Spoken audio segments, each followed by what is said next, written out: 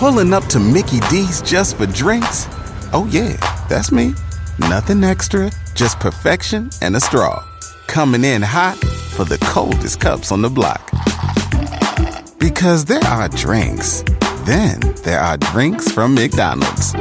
Mix things up with any size lemonade or sweet tea for $1.49. Perfect with our classic fries. Price and participation may vary. Cannot be combined with any other offer. Ba-da-ba-ba-ba. In a fast-paced world, every day brings new challenges and new opportunities. At Strayer University, we know a thing or two about getting and staying ahead of change. For over 130 years, we've been providing students like you with innovative tools and customized support, so you can find your way forward and always keep striving. Visit strayer.edu to learn more. Strayer University is certified to operate in Virginia by Chev and has many campuses, including at 2121 15th Street North in Arlington, Virginia.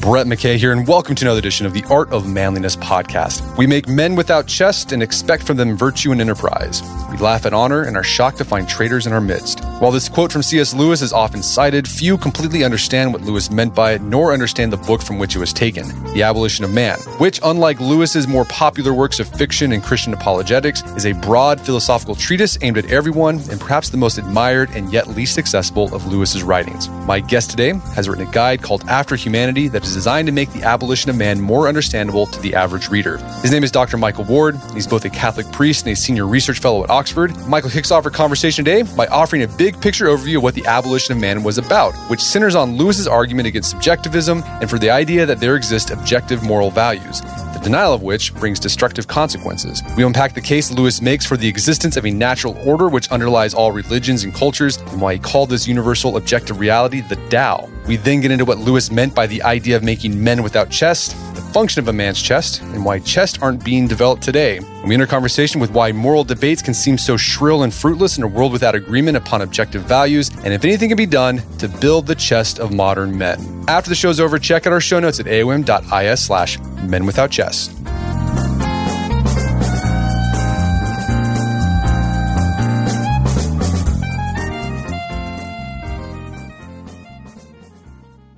Michael Ward, welcome to the show. Thank you, Brett. Good to be with you. Thank you. So you have written a reader's guide to C.S. Lewis's book, The Abolition of Man. Now, I think most people who have listened to this podcast are familiar with C.S. Lewis, at least with his fiction, The Chronicles of Narnia, or his Christian apologetics. The Abolition of Man is neither a work of fiction nor is it Christian apologetics. We're going to get into the details of what The Abolition of Man is. But before we do, big picture, what is The Abolition of Man about? Like, what was Lewis trying to do with it? The Abolition of Man is about the objectivity of value and what will happen if we deny the objectivity of value. So it's really both a defense and a prediction. Lewis is defending the fact that moral values and indeed aesthetic values have a kind of objectivity outside our own subjective preferences. We don't confer value upon the world, we rather identify it in the world. We discover it. We don't invent it.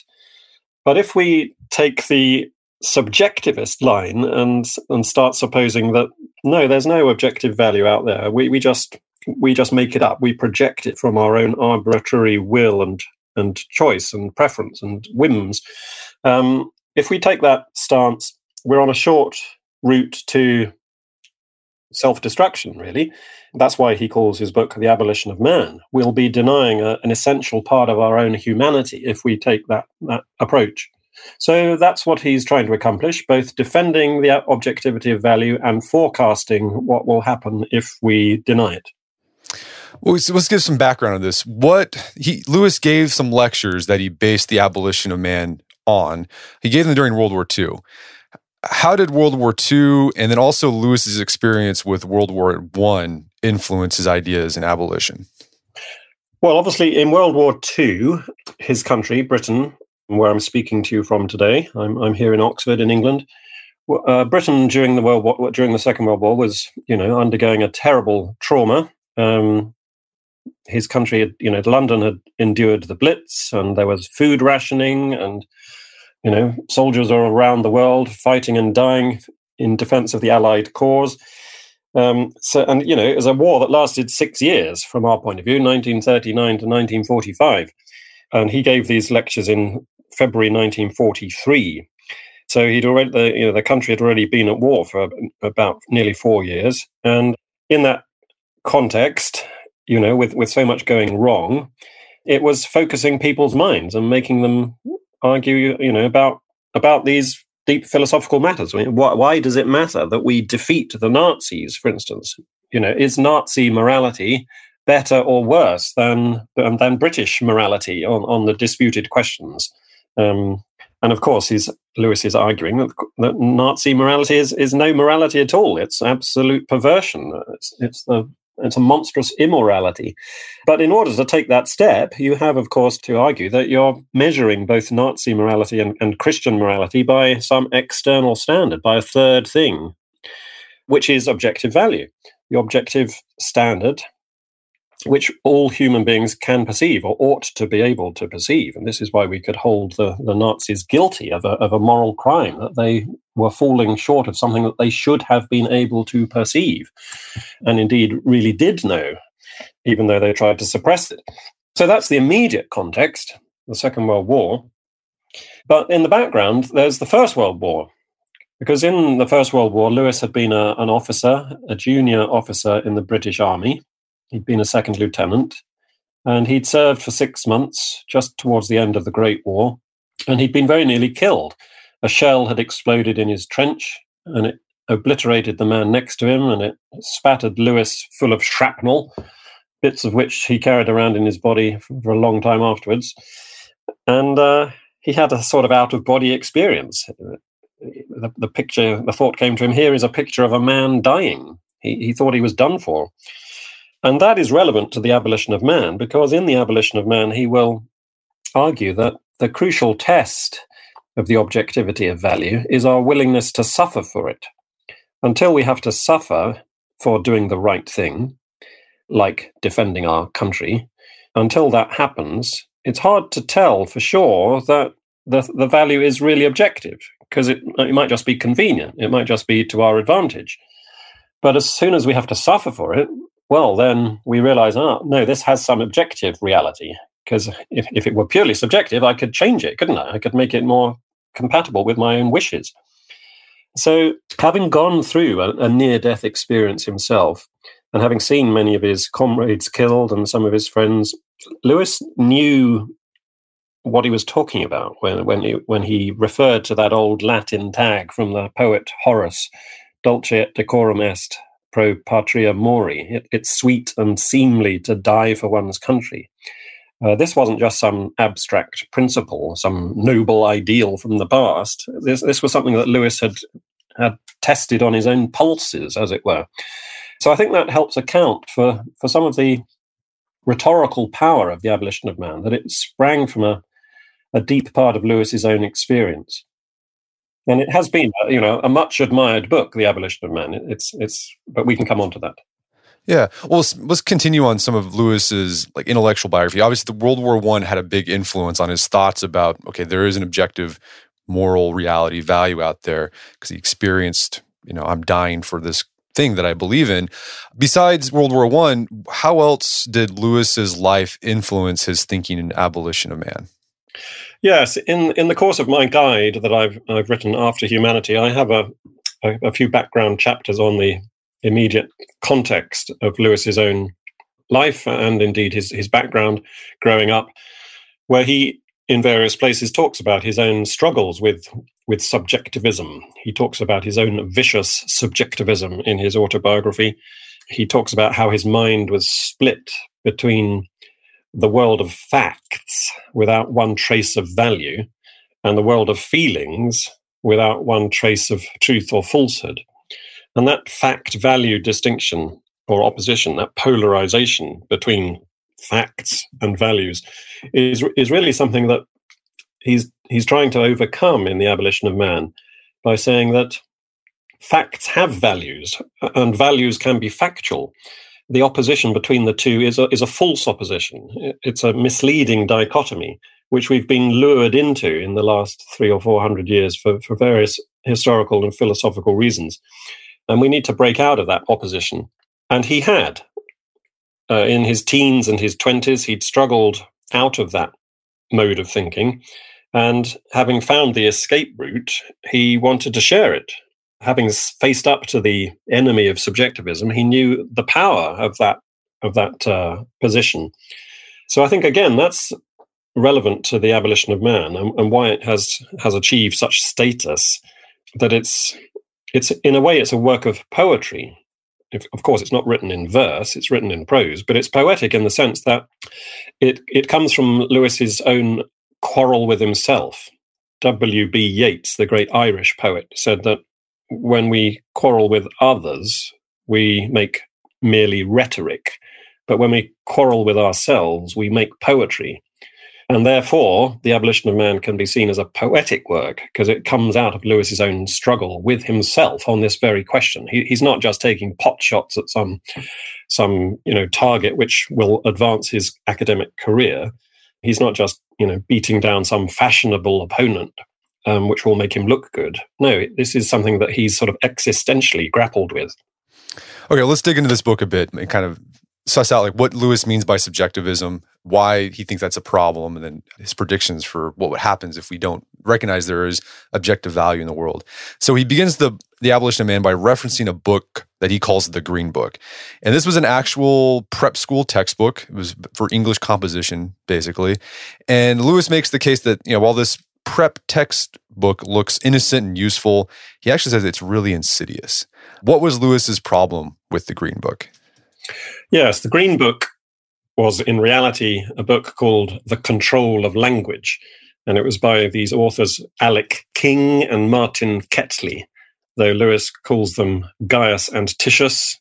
And as you say, he refers to the volume itself as the Green Book. So he's casting a sort of veil of anonymity over both the book and the authors to save their blushes, but also because this is just a springboard into his larger argument. We shouldn't get too bogged down in the details of the Green Book, but we do need to obviously give it as much attention as Lewis gives it, and the attention Lewis gives it is because it introduces to school children a subjectivist frame of mind, which is bad enough in itself. I mean, that would be bad if it was done sort of openly and straightforwardly, but it's particularly insidious because it's not even the real subject of the Green Book. The Green Book, as you say, is supposed to be about understanding literature. It's not propounding a particular philosophy of value. It's smuggled in this very deleterious philosophy while supposedly being about something else. That's why it really gets Lewis's goat. He thinks this is not just philosophically wrong. It's a kind of crime against children too. So the Green Book just discusses the story of the poet Coleridge, Samuel Taylor Coleridge, and how he viewed a great waterfall here in England, and how, as he was viewing it, a fellow tourist said, "Isn't that waterfall sublime?" And a second person said, "No, it's merely pretty." And Coleridge supposedly endorsed the term sublime, but turned away from the epithet pretty with disgust. And the authors of the Green Book use this as a way of saying, yeah, well, why would Coleridge turn away in disgust? It's not the case that the waterfall had any objective value about it, that it was objectively sublime. If you want to call it sublime, call it sublime. If you want to call it pretty, because you confer value from your own subjective perspective. There's nothing real out there that you have to get your feelings into accord with.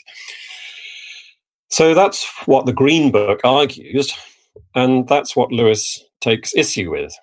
And it, as I say, it's a springboard into this larger case about subjectivism and how the denial of subjectivism leads to a very shrunk and shriveled and suffocating world of competing subjectivisms, because there's no common ground between you and me if your truth and my truth are utterly incommensurable.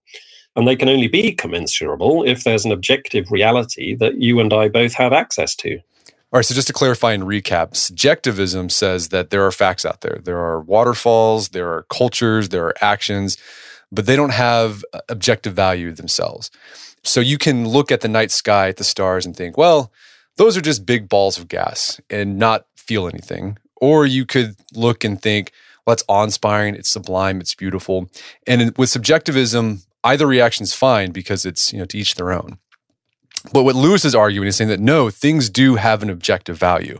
And I got a quote here where he basically says this. He says, things possess a quality which demands a certain response from us, whether we make it or not. So he's saying certain things should elicit certain responses from us. Yes, that's right. There are realities which we perceive that meet our senses, and they contain within them a certain quality which we need to recognize and respond appropriately to. In other words, the world is qualitative. It's not just quantitative. And this is part of Lewis's larger target here, and this is why I said about the thing about how over the last 300 or 400 years, we've arrived steadily at this more and more subjectivist approach.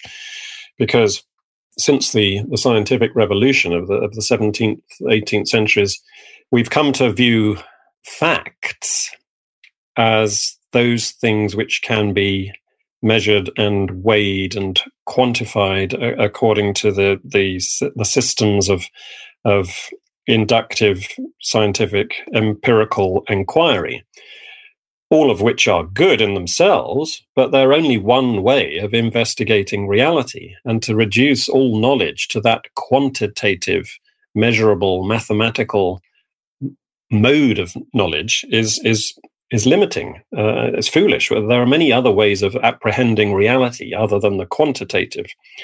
So that's why the fact-value distinction has crept upon us, because we've come to think of facts as necessarily value-free. They have no quality to them. They're merely quantitative. But that's a full step. That's a misstep, and we should never have gone down that path. And the sad philosophical history of the last 300 or 400 years testifies to that fact. We're going to take a quick break for a word from our sponsors. Wedding season is coming up, and if you are preparing for the big day, I know wedding planning can be really intimidating, but finding the perfect suit shouldn't be. Indochino makes it easy to get a fully customizable suit right from your home. Don't just wear any suit on your big day, wear a custom made-to-measure suit. Suits start at just $499, which is about the same price you'd pay for an off-the-rack suit at a department store. And they've also got custom made-to-measure shirts starting at just $89. So I've talked about my Indochino suit on the podcast before. They've been a long-time podcast sponsor. It's navy blue. The measuring process was super easy. They got these video guides you follow. You'll need another set of hands to help you out with that. But the really fun part is customizing it. Got to customize how I wanted the lapels on the jacket, the pockets, the lining. I went no pleats on the pants on this suit. A lot of fun. And then in a few weeks, you have a made-to-measure custom suit sent directly to your door. When planning your wedding, get a suit as unique as you with Indochino. Go to Indochino.com and use code manliness to get 10% off any purchase of $399 or more. That's INDOCHINO.com, promo code manliness. Did you know Fast Growing Trees is the biggest online nursery in the U.S. with more than 10,000 different kinds of plants and over 2 million happy customers in the United States? You can grow lemon, avocado, olive, or fig trees inside your home on top of the wide variety of houseplants available. Fast Growing Trees makes it easy to order online, and your plants are shipped directly to your door in 1 to 2 days. And along with their 30-day Alive and Thrive guarantee, they offer a free plant consultation forever. So I use Fast Growing Trees to order not an indoor tree, but an outdoor tree. There is an oak tree that was in our front yard that died a few years ago due to heat stress. Had to cut it down. There's been a blank spot that I wanted to put another tree there. I wanted a maple tree that turned bright red during the fall. And I went on Fast Growing Trees, found the tree that fit the criteria that I was looking for. Turns bright red. It's a maple tree that turns bright red in the fall. So if you want to try Fast Growing Trees, right now they have some of the best deals online, like up to half off on select plants. And listeners to our show get an additional 15% off their first purchase when they use code manliness at checkout. That's an additional 15% off at fastgrowingtrees.com using code manliness at checkout. Fastgrowingtrees.com, code manliness. Offers valid for a limited time. Terms and conditions may apply. Daylight saving time is starting up again. The goal of this is to give us more daylight from March through November. By setting our clocks forward, it may feel like there are more hours in the day, but if you're hiring, it doesn't necessarily help you find qualified candidates for your roles any sooner. There is only one way to do that: ZipRecruiter. And right now you can try it for free at ZipRecruiter.com/manliness. ZipRecruiter works around the clock to help you find qualified candidates. Once you post your job on ZipRecruiter, they send it to 100 plus job sites so you can reach more of the right people. ZipRecruiter's smart technology also quickly scans thousands of resumes to identify people whose skills and experience match your job. Spring forward with a new hiring partner, ZipRecruiter, and find top talent sooner. See why 4 out of 5 employers who post a job on ZipRecruiter get a quality candidate within the first day. Just go to this exclusive web address to try ZipRecruiter for free. ZipRecruiter.com/manliness. Once again, that's ZipRecruiter.com/manliness. ZipRecruiter, the smartest way to hire. Picture that thing you've always wanted to learn. All right, you got that in your head? Now picture learning it from the person who's literally the best at it in the world. That's what you get with Masterclass.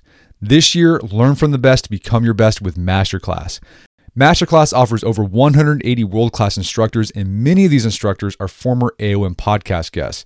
You can learn negotiation from Chris Voss, leadership skills from Jocko Willink, how to master your habits with James Clear.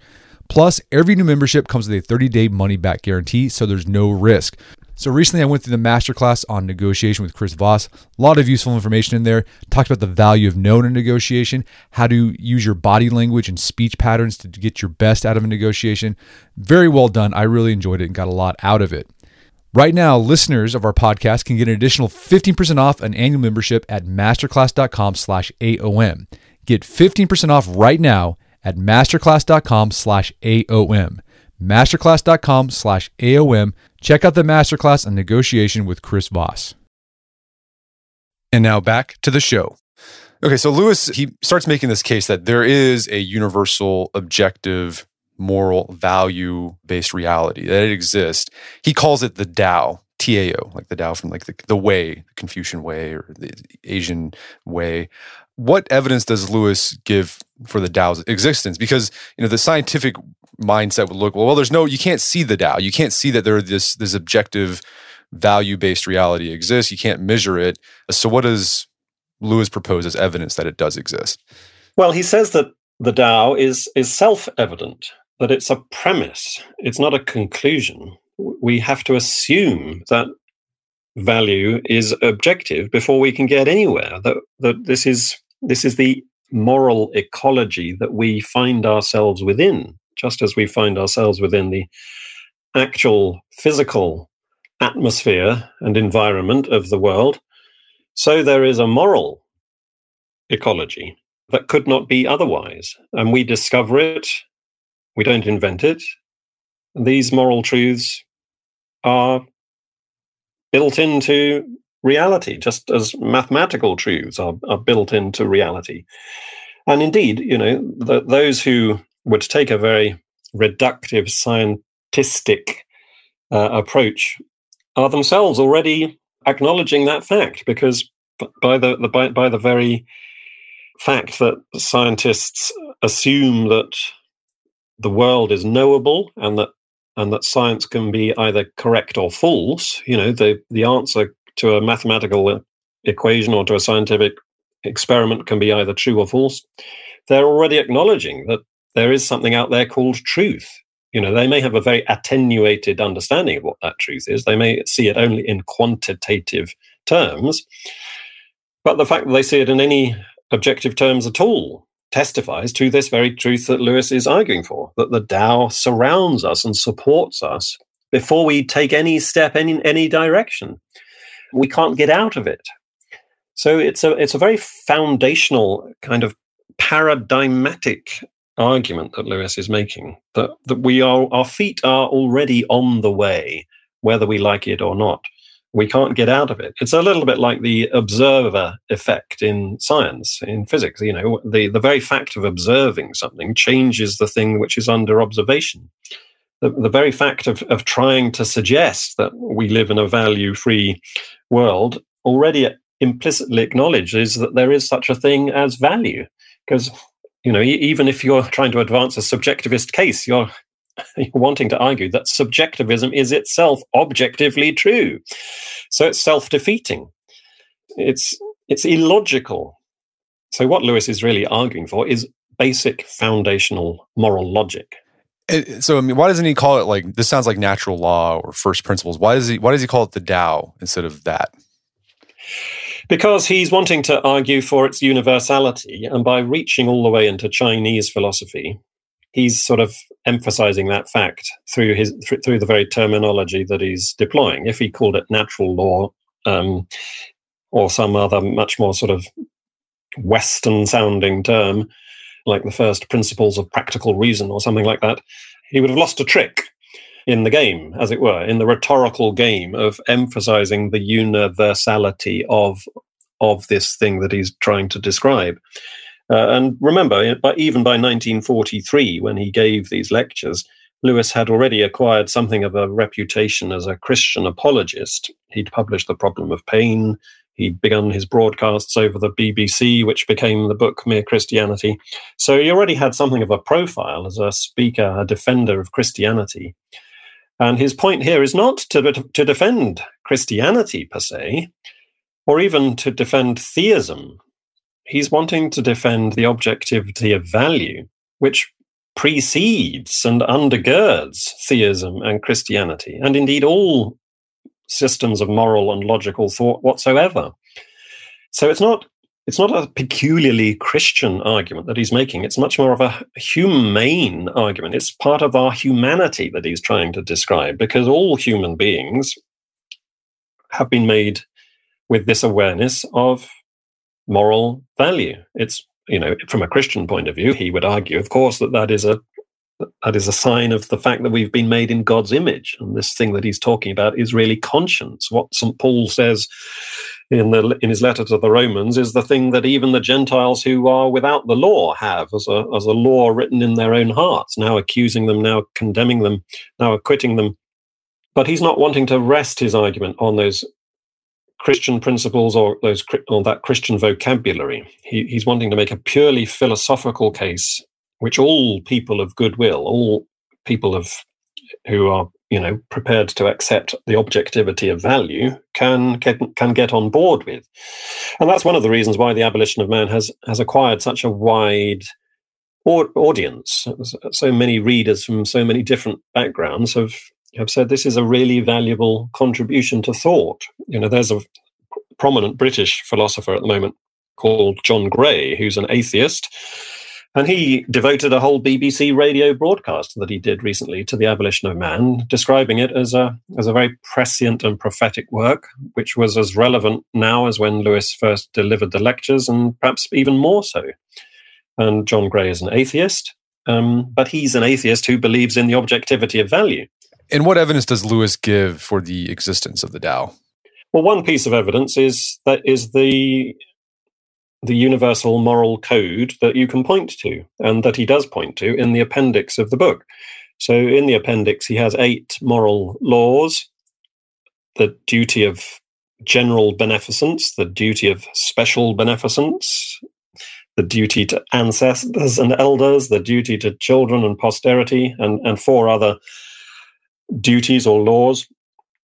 And under each of these 8 headings, he cites any number of examples from traditions and cultures and religions around the world and down through history.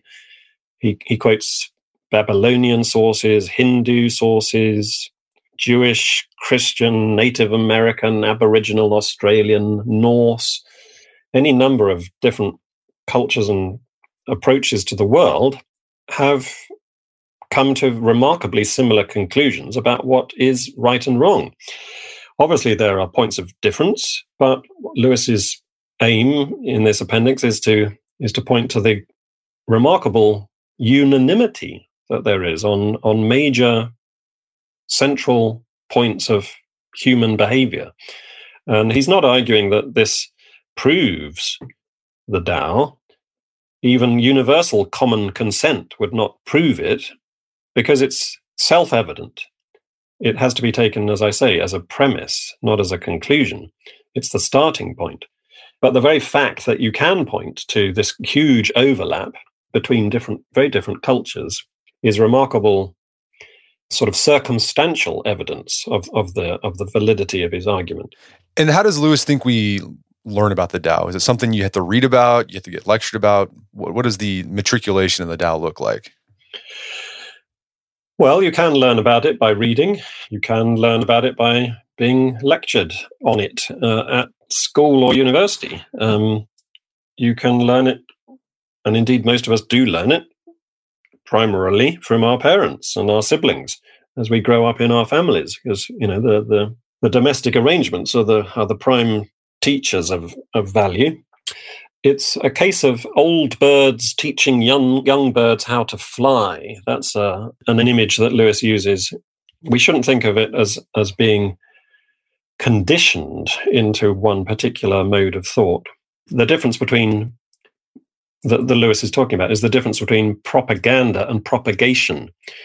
That a propagandist just conditions people into a set of views that he himself, the propagandist, doesn't necessarily share. But in true propagation of the Tao, in true moral formation, the parent, the teacher, the pastor, whoever it is, finds this moral law to be binding upon them too. They're sharing something that they know to be valuable. They're not trying to merely condition other people to take a view that will be of convenience to them. So, this is, you see this, don't you, in very little ways in families when the parents tell the children, don't swear, don't use cuss words. And then mummy or daddy says something rude. And the children say, you shouldn't say that. You told me not to say it. And of course, that's a prime example of the very thing we're talking about here, that, the parents need to live up to their own principles. And, sometimes parents say, don't do as I say, don't do as I do as I say. But true propagation of moral value is when we live up to the very principles we're trying to communicate. So the most famous line in The Abolition of Man is this. I've seen people quote this lots of times. I think it's kind of taken out of context, though. So they kind of take it out, they kind of rip it from The Abolition of Man and lose the big picture thing, what Lewis is trying to do. It's this. It's we make men without chest and expect from them virtue and enterprise. We laugh at honor and are shocked to find traitors in our midst. We castrate and bid the geldings be fruitful. The men without chest part, I think, is what gets most of the attention. What does Lewis mean by chest? What does it mean to not have a chest? Yeah, the first chapter of The Abolition of Man is entitled Men Without Chests. And that springs from a kind of threefold model of the human person that Lewis develops. So he sees the human person, philosophically speaking, as a threefold unity: the head, the chest, and the belly. And in the head, we have rational thoughts. In the belly, we have senses and passions and feelings, appetites. From the head upwards, from the neck upwards, we are, as it were, like the angels. Angels are rational spirits. From the belly downwards, we're like the animals. We have senses and passions. But in the chest, we have the definitively human faculty. And in the chest, passions and emotions are not squelched or denied, but they are regularized, they're stabilized. We don't want to either pretend we are more spiritual than we are. We are, after all, embodied creatures. But neither should we suggest that we are more sensual than we are, because we are also rational creatures. And we need to combine the head and the belly in the chest and make ourselves truly rational animals, which is what, that's the classic definition of a human being. And that combination, that unification of the two sides of our nature happens, symbolically speaking, in the chest, which is this seat, as Lewis calls it, of just sentiments, stable and civilized feelings, regularized emotions. So we can feel, and we ought to feel. We ought to feel deeply, but we shouldn't feel irrationally. That's the point.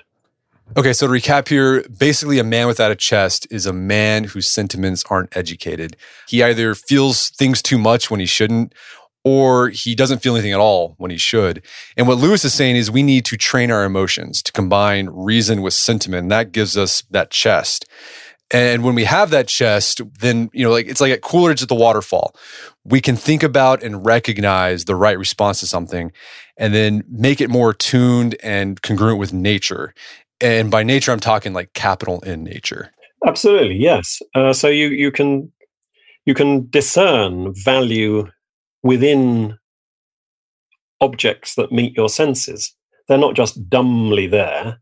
They're not just imprinting themselves upon your senses as if you're nothing more than a clay tablet. One of the images that Lewis uses in making this point is the image of the Aeolian harp. That stringed instrument that you can put up, hanging from the branches of a tree, or you fix it in your window, and so as the wind blows through the strings, they sound.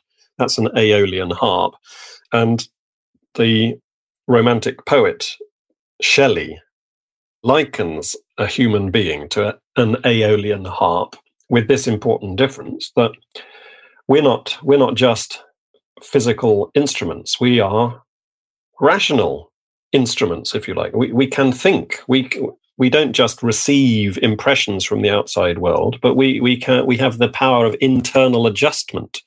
We can think about them, and we can make ourselves more or less in accordance with what we see. So, Lewis isn't wanting to say, clicking his fingers in some sort of reductive way and saying, well, of course that waterfall is sublime, you idiot. Whereas this waterfall over here is merely pretty. It's not something that you just can click your fingers and sort out. There's a whole process of development of taste and perception. Think of how over many years a great wine expert trains their palate so as to be able to discern the grape and the process of fermentation and all the other things that a great sommelier will know about wine. But you and I dare say, well, I certainly say this for myself, I drink a wine and I've got very little that I can say about it, except, I like it or I dislike it.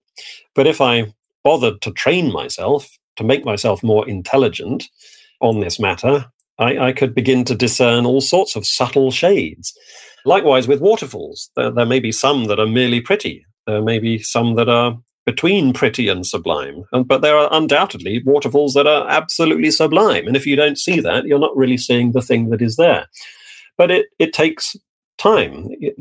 This although it's a self-evident framework of value that Lewis is pointing out, to be self-evident is not the same as to be obvious. And that's why we need moral formation, moral training, moral education. We need to become what we are. No, it sounds like the development of this chest, this part where we combine feeling with reason. It's a very Aristotelian project, right? Like you learn through just experiencing over and over again, like the right emotions to have for the right things for the right reason at the right time. Yes, you're quite right to say it's Aristotelian. Lewis himself quotes Aristotle. Just turning to the bit in the book where he quotes Aristotle. In the Nicomachean Ethics, Aristotle says that the aim of education is to make the pupil like and dislike what he ought to like and dislike. In other words, there are certain things that are likable and certain things which are dislikable. And if you get them round the wrong way, you are less than educated. You're less than human. You need to develop your chest. And this, incidentally, is, just a little side light. This is something that we see in the Narnia books. So, the great king of Narnia, King Peter, the high king over all the other kings and queens, when he's a boy when he arrives in the story, but by the end of The Lion, the Witch, and the Wardrobe, he's grown into a tall and deep-chested man. Whereas in the last Narnia book, The Last Battle, we've got this evil character, the ape, Shift. And Shift says that he has a weak chest. Apes always have weak chests, he says, because he's not truly human. He's merely an ape. And Lewis, in the course of The Abolition of Man, talks about how we can make ourselves into trousered apes if we choose. We can make ourselves less than human if we don't develop our chest. And how do we not develop our chest? Is it happen on purpose? Do we decide I'm just going to ignore that? Or I mean, what do you think Lewis would say? Like, why are we developing men without chest? Well, it's happening in all sorts of ways. And one of the ways which he's identifying in that opening chapter is through school textbooks, which are subtly indoctrinating children with a subjectivist approach to the universe when they're supposedly teaching them about English composition. So we breathe it in from all different sorts of sources, to a certain extent, going back to that little example I gave about bad parenting, when parents don't live up to their own principles. I mean, that is a kind of subjectivism that a parent is unwittingly and, no doubt regretfully imparting to their children. And then we as individuals, if we see how useful a dodge it can be to say that value is subjective, then we can say, if someone's, trying to get us to see a bit of moral logic, which might result in us having to change our behavior, we might fall back into a subjectivist viewpoint for our own convenience. And you would say, well, that's your truth. This is my truth. So who are you to tell me what to do? And that's a way of, short-circuiting any kind of moral persuasion. Because, from our own cowardly, selfish point of view, we don't want to change. And that's, I think, underlies a lot of subjectivism. It's just a way of defending our selfishness. And then, as Lewis says in that second line of Men Without Chest, is that we laugh at honor and are shocked to find traitors in our midst. We go down the subjectivist route. We kind of, there really is no such thing as honor. Honor is just a word, right? Mm. And then when someone does something terrible or dishonorable, like, oh my gosh, can you believe this guy? It's like, well, what did you expect? Mm. Yeah, absolutely. You could take it into the sexual sphere, couldn't you? And at the moment, we've got this big movement, the Me Too movement, which in many respects is very good and right and proper. That men should not abuse women. I mean, that's an absolute foundational statement of moral behavior. But it's interesting how, in so many films, you may have seen men screwing around, and James Bond, for instance, sleeping with a different girl every night. And so, on the one hand, we want to indulge the libido through the James Bond proxies, but on the other hand, we get deeply and rightly annoyed with Harvey Weinstein when he starts doing the same sort of thing in real life, and we can't have it both ways. If we laugh at sexual self-control, we can't really pretend to be shocked when we find predators in our midst. So your book is called After Humanity, which is a nod to philosopher Alasdair MacIntyre's great book, After Virtue. And listeners who haven't read that book, go read it. It's one of those, it shifts the way you view the world after you read After Virtue. It's a hard book to read, but I think it's a worthwhile one. What insights does MacIntyre give us about what happens when we debate, morality outside of the Tao? Yes, After Virtue is a very, very important work. As you say, it's not terribly easy, but it's worth grappling with, just as The Abolition of Man is not terribly easy, but worth grappling with. And indeed, the reason I called my guide to The Abolition of Man After Humanity is a little nod to After Virtue.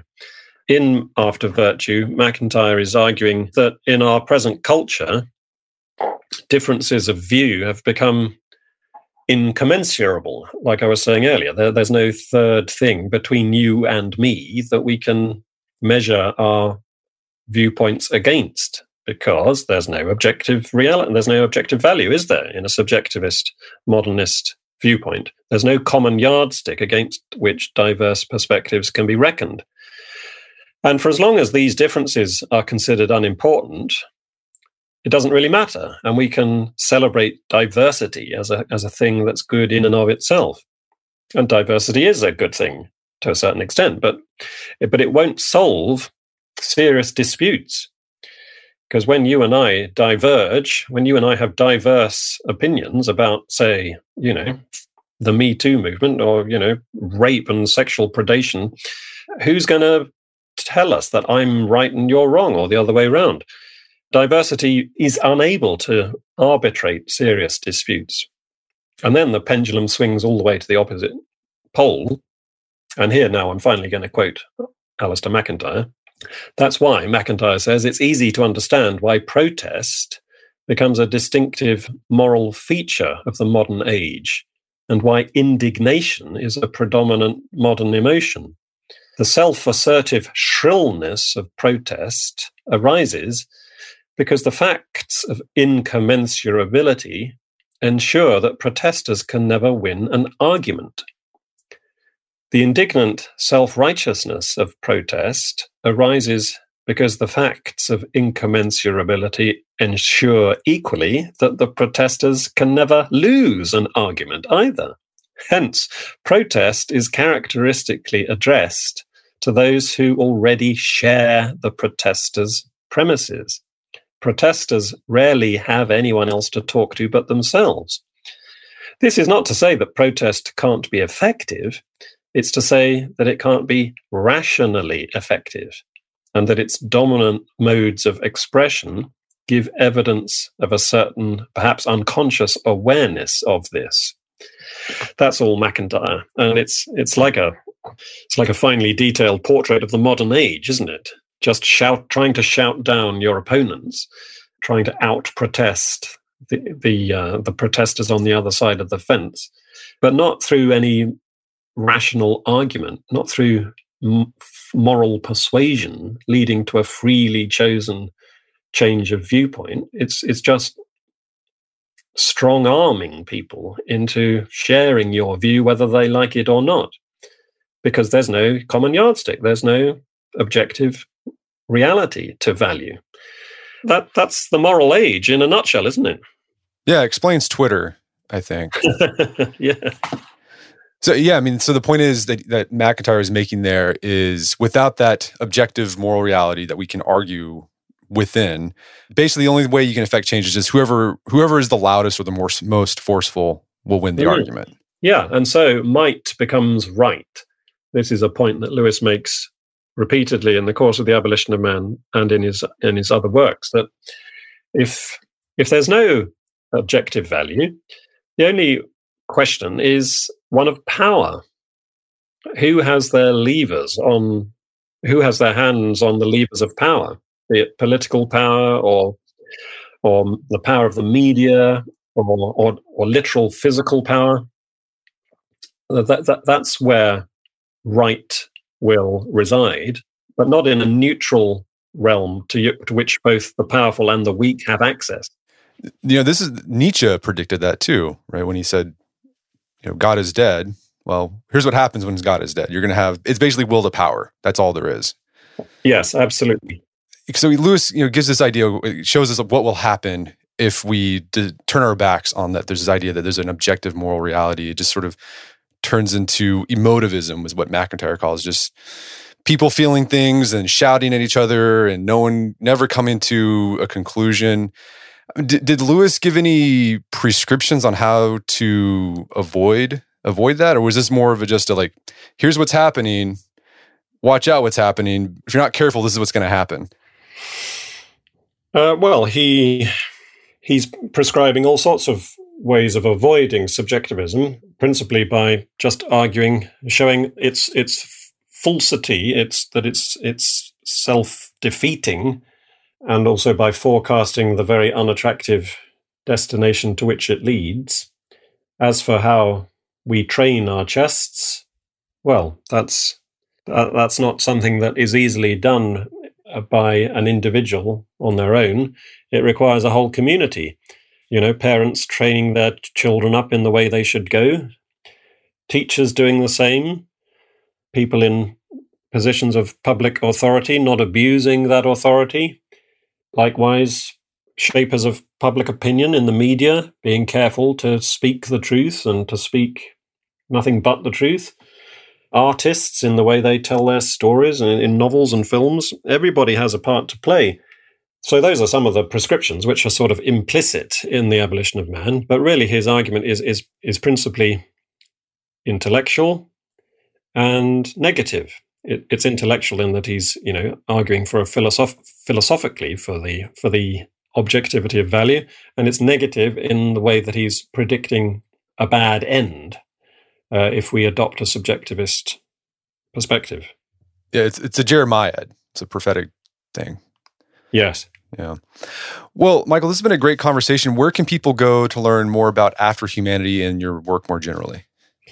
After Humanity is published by Word on Fire Academic, a new imprint. And if you go to wordonfire.org/humanity, you can find lots more about the book. And if you want to find about me more generally, I've got a website, michaelward.net. And I'm also on Facebook. People can befriend me on Facebook. I don't do Twitter myself, but I do quite a bit on Facebook. So yeah, those are the ways to find out. And I ought to add, by the way, that if you order your copy of After Humanity through Word on Fire's website, you get a free copy of The Abolition of Man by C.S. Lewis with a matching cover. The publishers of The Abolition of Man have brought out a kind of complimentary edition, which is very nice to have. Well, Michael Ward, thanks for your time. It's been a pleasure. Thanks, Brett. I enjoyed it. My guest today was Michael Ward. He's the author of the book After Humanity, a guide to C.S. Lewis's The Abolition of Man. It's available on Amazon. You can also go to wordonfire.org/humanity to pick a copy up there. If you buy it from Word on Fire, you'll get a free copy of The Abolition of Man with your order. Also, check out our show notes at aom.is/menwithoutchest, where you can find links to resources where you can delve deeper into this topic.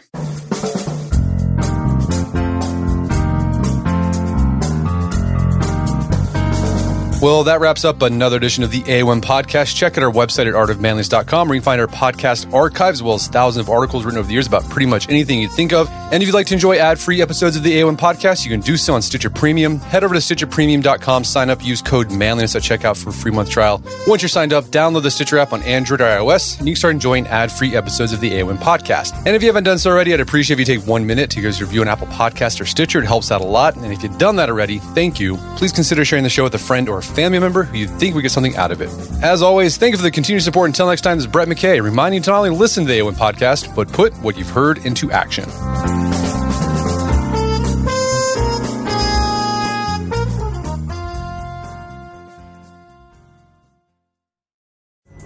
Pulling up to Mickey D's just for drinks? Oh yeah, that's me.